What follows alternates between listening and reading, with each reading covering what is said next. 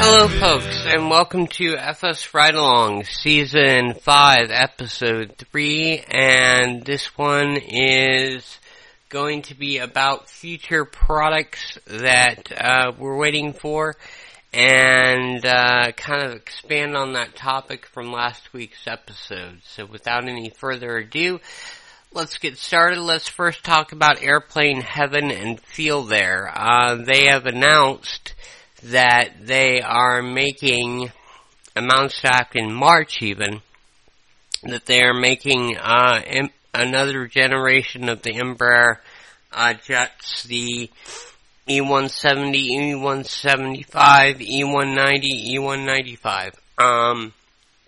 And I've got to say, I am excited about this. This is great news. I have the previous generation of the FeelThere MD, oh god, where is my brain? The Embraer 170 and 190. They don't have the 175 or 195. So these are very old aircraft that are functional, but there's a little bit of awkwardness to it. It'll be nice to have an updated version of those airplanes in the simulator. Having said that, I have some trepidations about what I've seen so far. I'm just wondering how much fidelity will these models have system-wise. The systems on the previous generation are okay. I'd give them about a B-, in that, there are some awkward things that don't reflect the real airplane, as far as I can tell. Like capturing the localizer and the glide slope, but the process of doing that from LNAV, and the fact that VNAV works inconsistently, I'd say.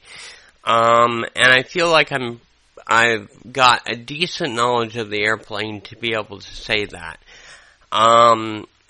Because I watched the Just Planes video on, Winter Ops for,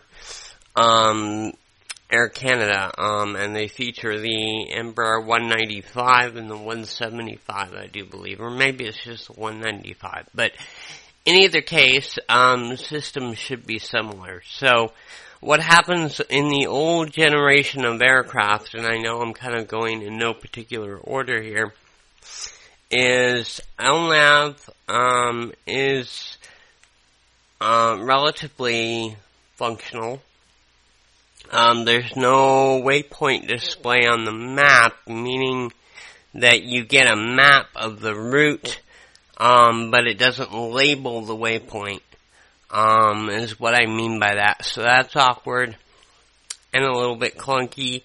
There's also, like I said, LNAV and VNAV LNAV works fine. VNAV works inconsistently, like I mentioned.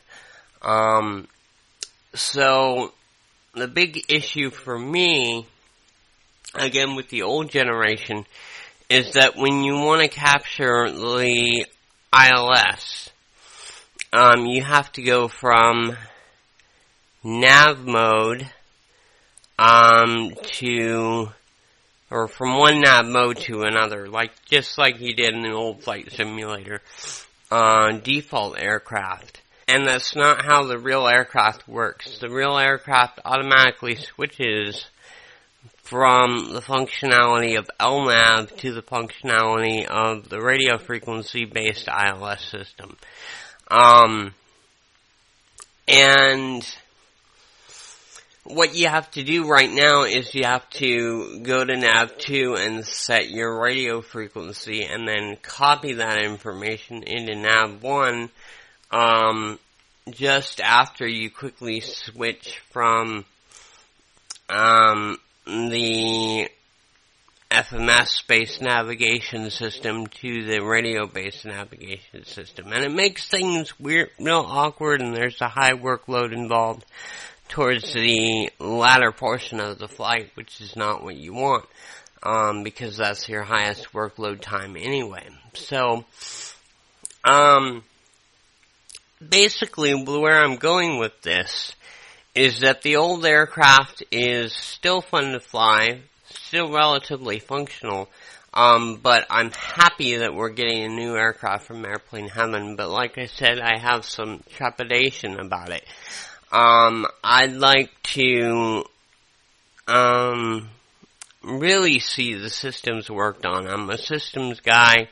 That's what I want to see worked on. So I want to see LNAV, I want to see VNAV, and I want, it to seamlessly switch to, from lateral navigation mode, the FMS-based navigation, to the radio frequency-based navigation.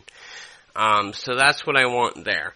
I also am not too concerned. I want a good exterior model, but as far as the interior of the airplane goes, I could care less. That's what I want from the airplane, and so far, what they've modeled is interior, or what they've showed and previewed is internal models only, with some external models, but only fully previewing internal models of the airplane. But I'd really like to see the progress on the system, so hopefully we'll see that soon.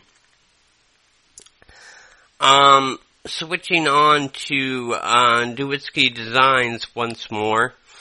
They've announced just recently that their next city is going to be Tokyo.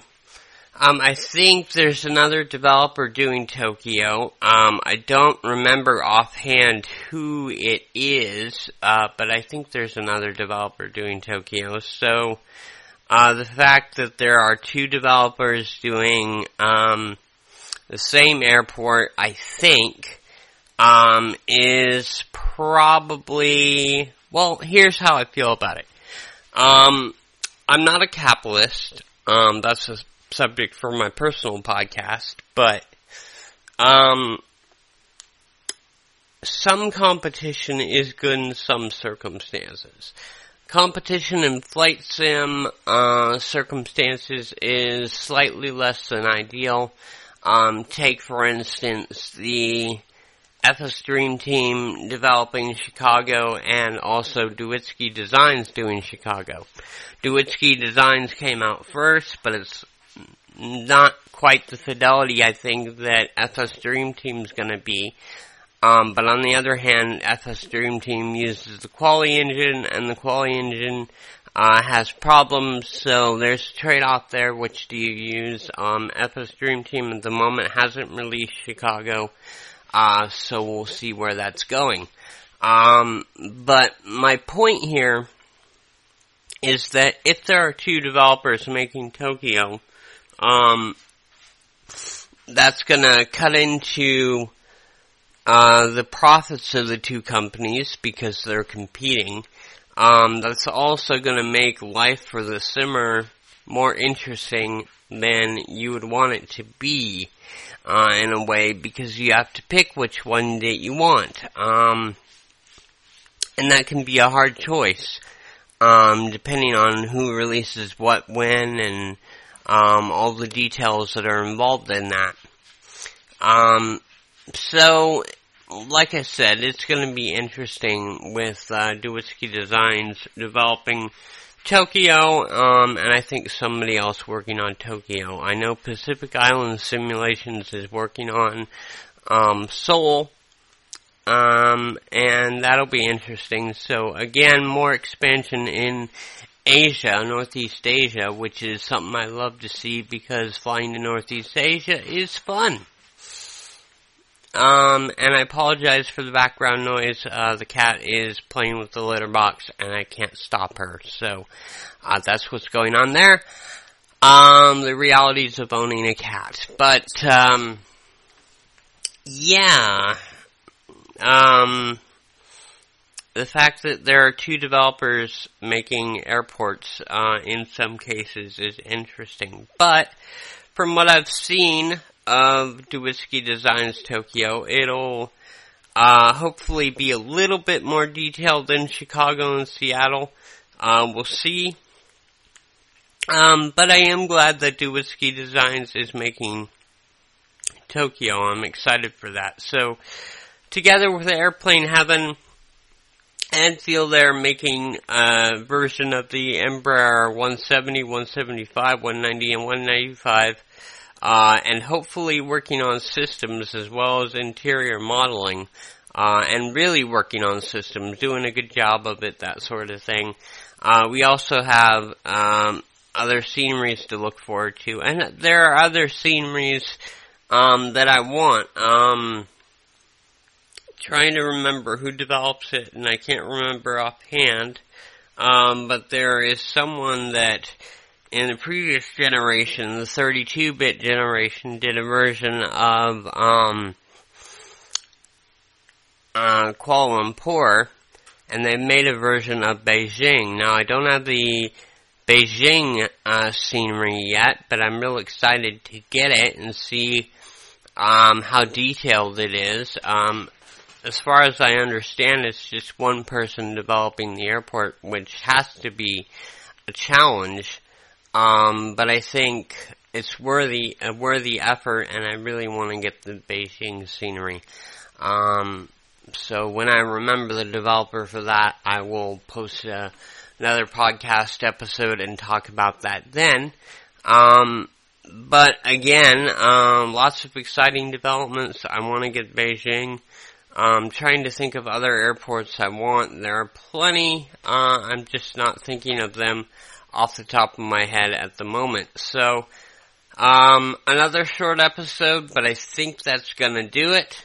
So till next time, stay safe, stay sane, happy landings. Bye. So catch me if you can. I'm running hard without a compass or a plan. So catch me if you can. I'm on the box, my hat pulled down with a bottle in my bag. I'm on the boat against the rail with the wind against my back. I'm on the road, the open road with my thumb outstretched from my hand. So